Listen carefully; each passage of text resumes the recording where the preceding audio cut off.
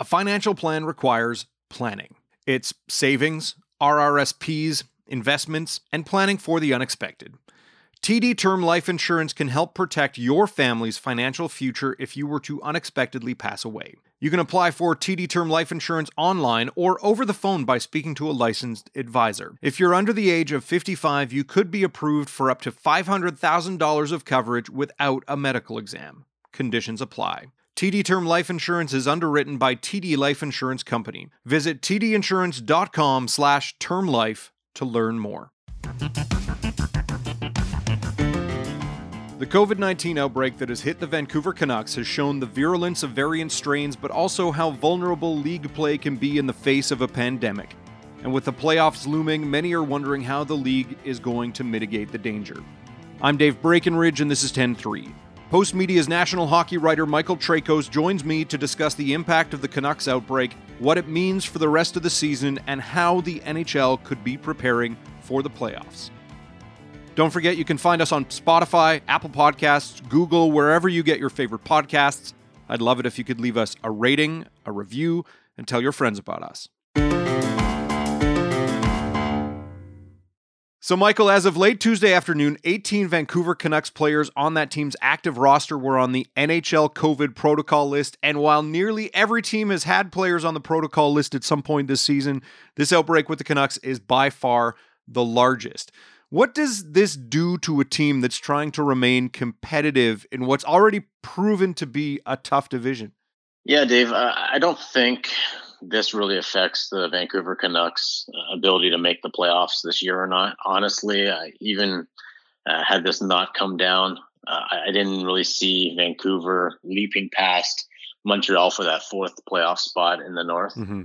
I really think those top four teams are in a class amongst themselves with weeks to go until the end of the season. And really it was Calgary, Vancouver, and Ottawa just deciding who was going to finish in the bottom three. But what this does, I think, for not just Vancouver, but for the North Division and possibly the rest of the league is, serve notice as to how fragile holding a season in the middle of a pandemic can be. And, more than the pandemic, holding a season in what's become a third wave where you've got a number of variants working their way through North America, the challenges that bring. This isn't the classic COVID strain as one infectious disease doctor explained it to me. The P1 variant from Brazil is more transmissible. It's more aggressive. And as we see right now, one case can turn into 2 cases, can turn into 18 cases in a matter of days. So that's got to scare the rest of the league, especially at a time where we're at the tail end of a season where trying to fit games into the schedule is becoming increasingly difficult. Yeah, I mean, like when you look at the fact that they've already had to postpone other games, I'm in Edmonton and I know that they had to postpone a couple games against Montreal because of cases. And now obviously the Oilers can't play Vancouver because of the outbreak with that team. Like, what does this mean for the league in terms of TV audience, the concern about having to push games back to fit them all in before the end of the season? Could the league actually push back the end of the regular season to try and fit in all the games? What I've heard from the league is that they've built in a 10 to 14-day window after the final day of the regular season for this exact occurrence. You talk to guys in the league, whether it's Gary Bettman or Deputy Commissioner Bill Daly, and they'll tell you that they have thought about every single scenario under the sun. And I don't think this one is surprising. At the same time, it's just another challenge for them. They can cram games in, but I think they've also looked at it as, if Vancouver's not going to be in the playoff mix, maybe do you prematurely end the season and go by a points percentage? All those things are being worked out. I think right now what they're really concerned with is making sure that the Canucks can get through this, that their players can get healthy, and that there's still going to be enough runway to get the games in. Mm-hmm. But, this just underscores, had this outbreak occurred in January or even February, I don't think it's as big of an issue. It's an issue, but you got to remember Dallas Stars had, I think, something like 15 or 16 players or staff members affected in January. And Hmm. while we were talking about it, we were also saying, well, thank God it happened early in the season where there's still tons of time to get in those games. That becomes harder now as we're looking at the final weeks of the season. And what happens if this occurs in the first round of the playoffs or in the Stanley Cup final?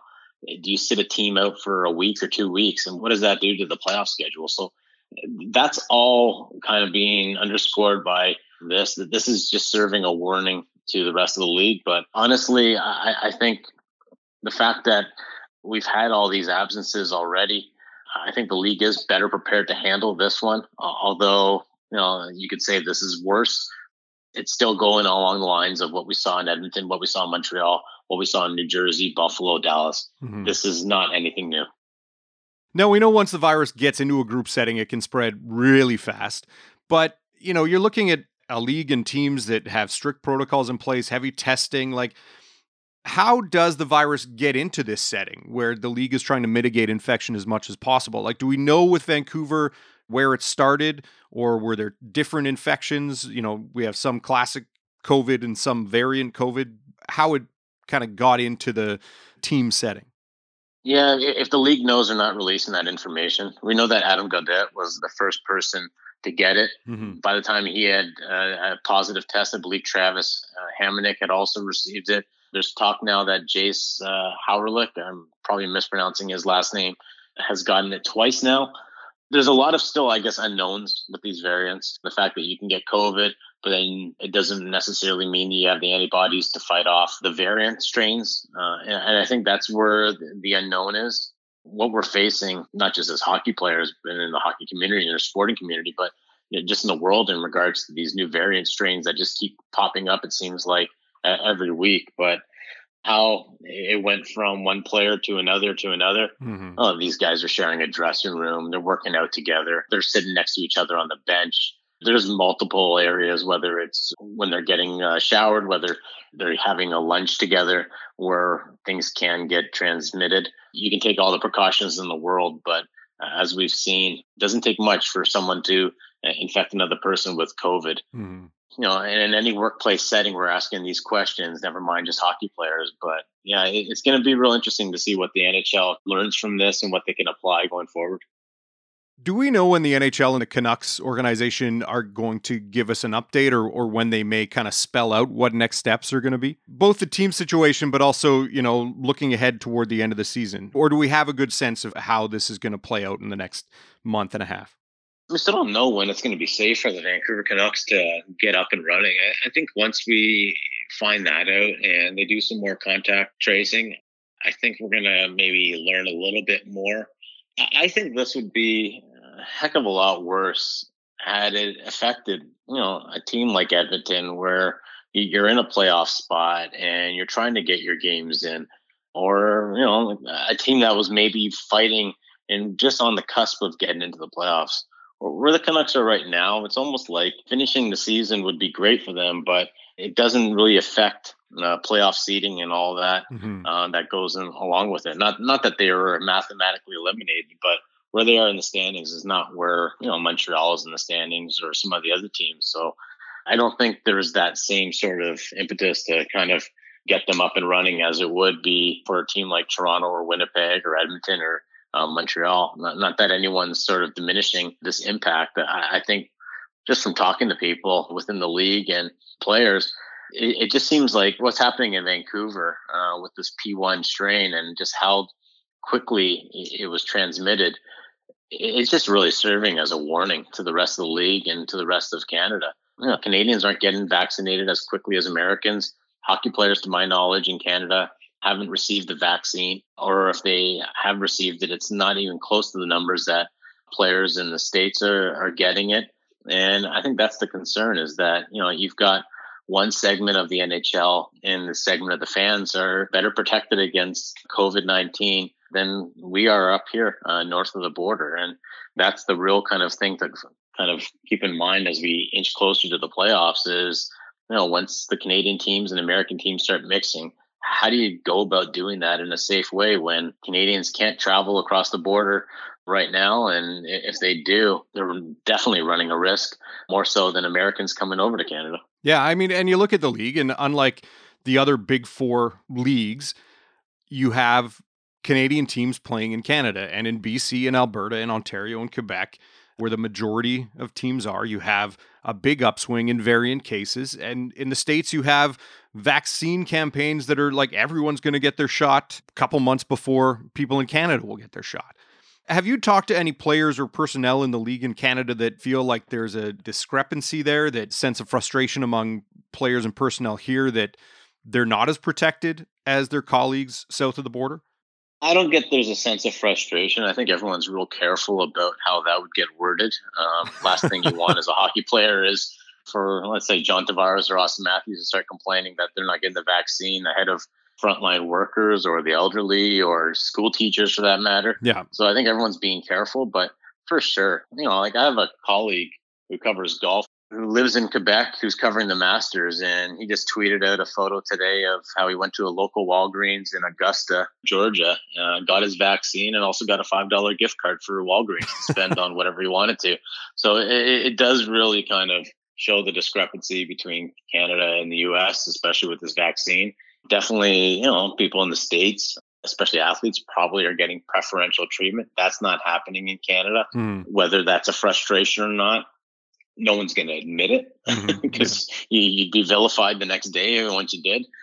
I kind of raised that point myself in a video yesterday saying, you know what, if you want entertainment, you want hockey, you want to be able to watch it. You don't want to have to deal with the fact that, your team might get COVID and might be out for 2 weeks. Well, that's sort of the price you pay is, maybe athletes should be getting the vaccine if it means that much to you. And if it doesn't, then you sort of have to live with these outbreaks because, if you don't get the vaccine, you're susceptible. And it doesn't mean you're going to get at the rink. You could get it going to the grocery store. You could get it at home when your wife comes home or your kids come back from school. But there's a multiple ways that you could get it. And the only thing that athletes have going for them right now is that they're young, they're healthy, and they probably don't have a lot of these underlying conditions.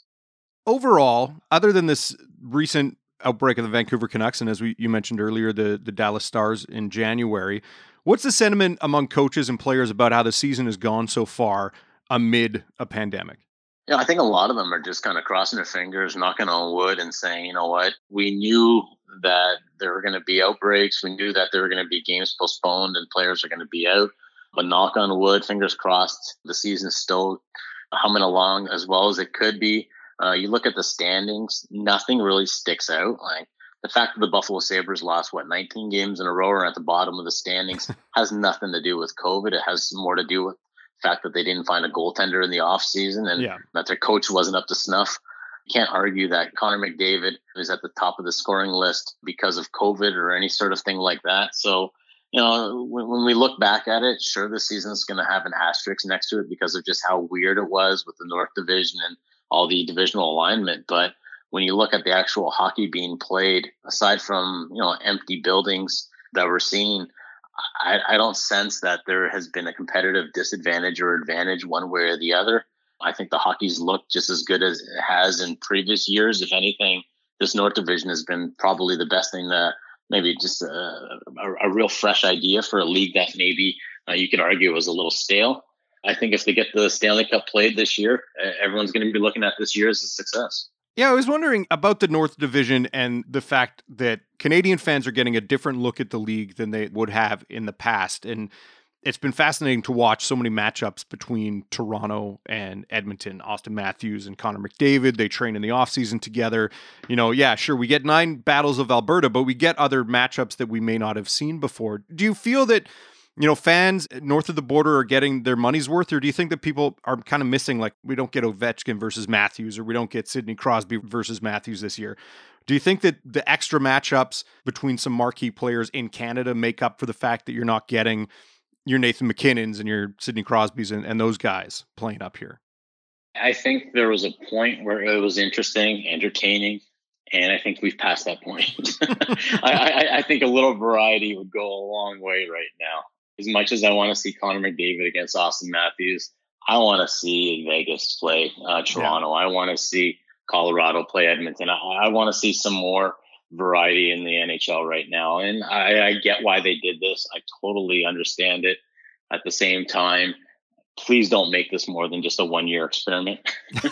And I get the feeling that it's just going to be one and done.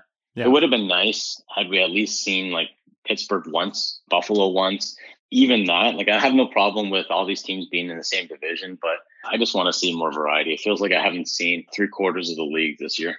Well, yeah, I mean, obviously border issues come into play with that, and border issues could come up next week. We have the trade deadline coming up, I believe, on April 12th. Do you expect any big cross-border moves? The fact that players coming into Canada have to quarantine for 10 days make the prospect of a trade with an American team unappealing at this point? I don't think we're going to see a ton of movement this year, to be honest, at the trade deadline. A, there's just not the number of players available as maybe previous years. Too many teams are kind of hanging around playoff spots where it's really become a smaller market than we've seen. And yeah, you're right. I think if you're a general manager and you're saying, listen, I'm going to give up a first round draft pick for a player and I'm going to have to wait another week to get that player in the lineup, well, that just cuts short the impact that guy can make. Granted, you're making that trade for the playoffs, but you also want to get some bang for your buck in the regular season. So the problem is, like, if you're trading within the country, like, I don't think Vancouver's a trade partner right now. So you've taken them out of that picks. Calgary and Ottawa don't have a lot of players that you'd probably be interested in just from a rental perspective. So you are probably having to look outside of Canada. And if you are, you're running into a host of problems. So I think we're going to see a very quiet year. Edmonton apparently is not looking to make a deal at the deadline. Montreal looks like they've already made their trade and getting Eric Stahl and getting a jump on things. So that leaves really Toronto and Winnipeg, and neither team might not make the biggest of splashes.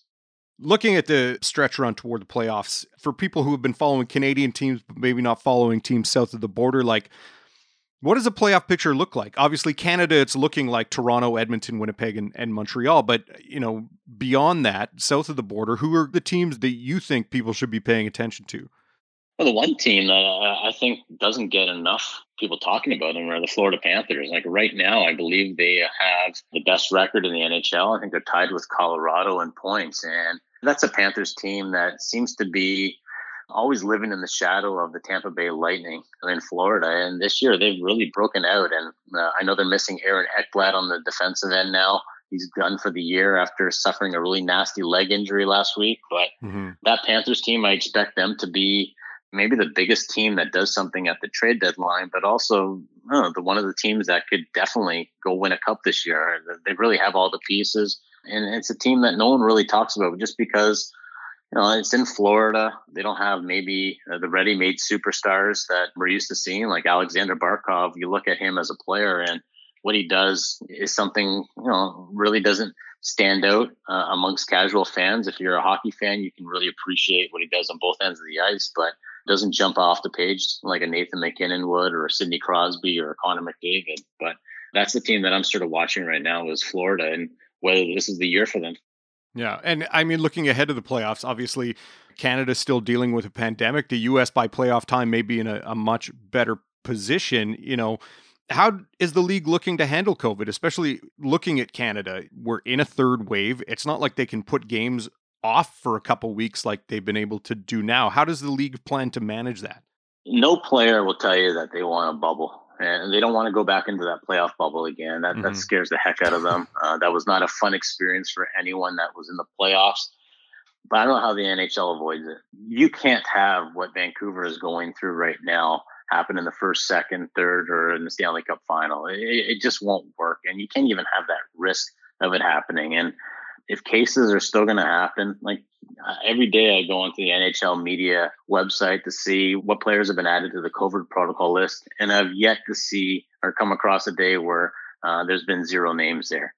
Today, I think there's like 6 teams have players on the COVID protocol list. Every day, that is the same thing happening. So if that's going to be the case, if this virus isn't going away by the time the playoffs start, and it's not, I don't know how you stage a playoffs without having a bubble in place or some sort of bubble in place. And the NHL hasn't said what they plan to do, but you can bet that that's being already talked about, because you can't have a team sit out for a week, or you can't have even just players.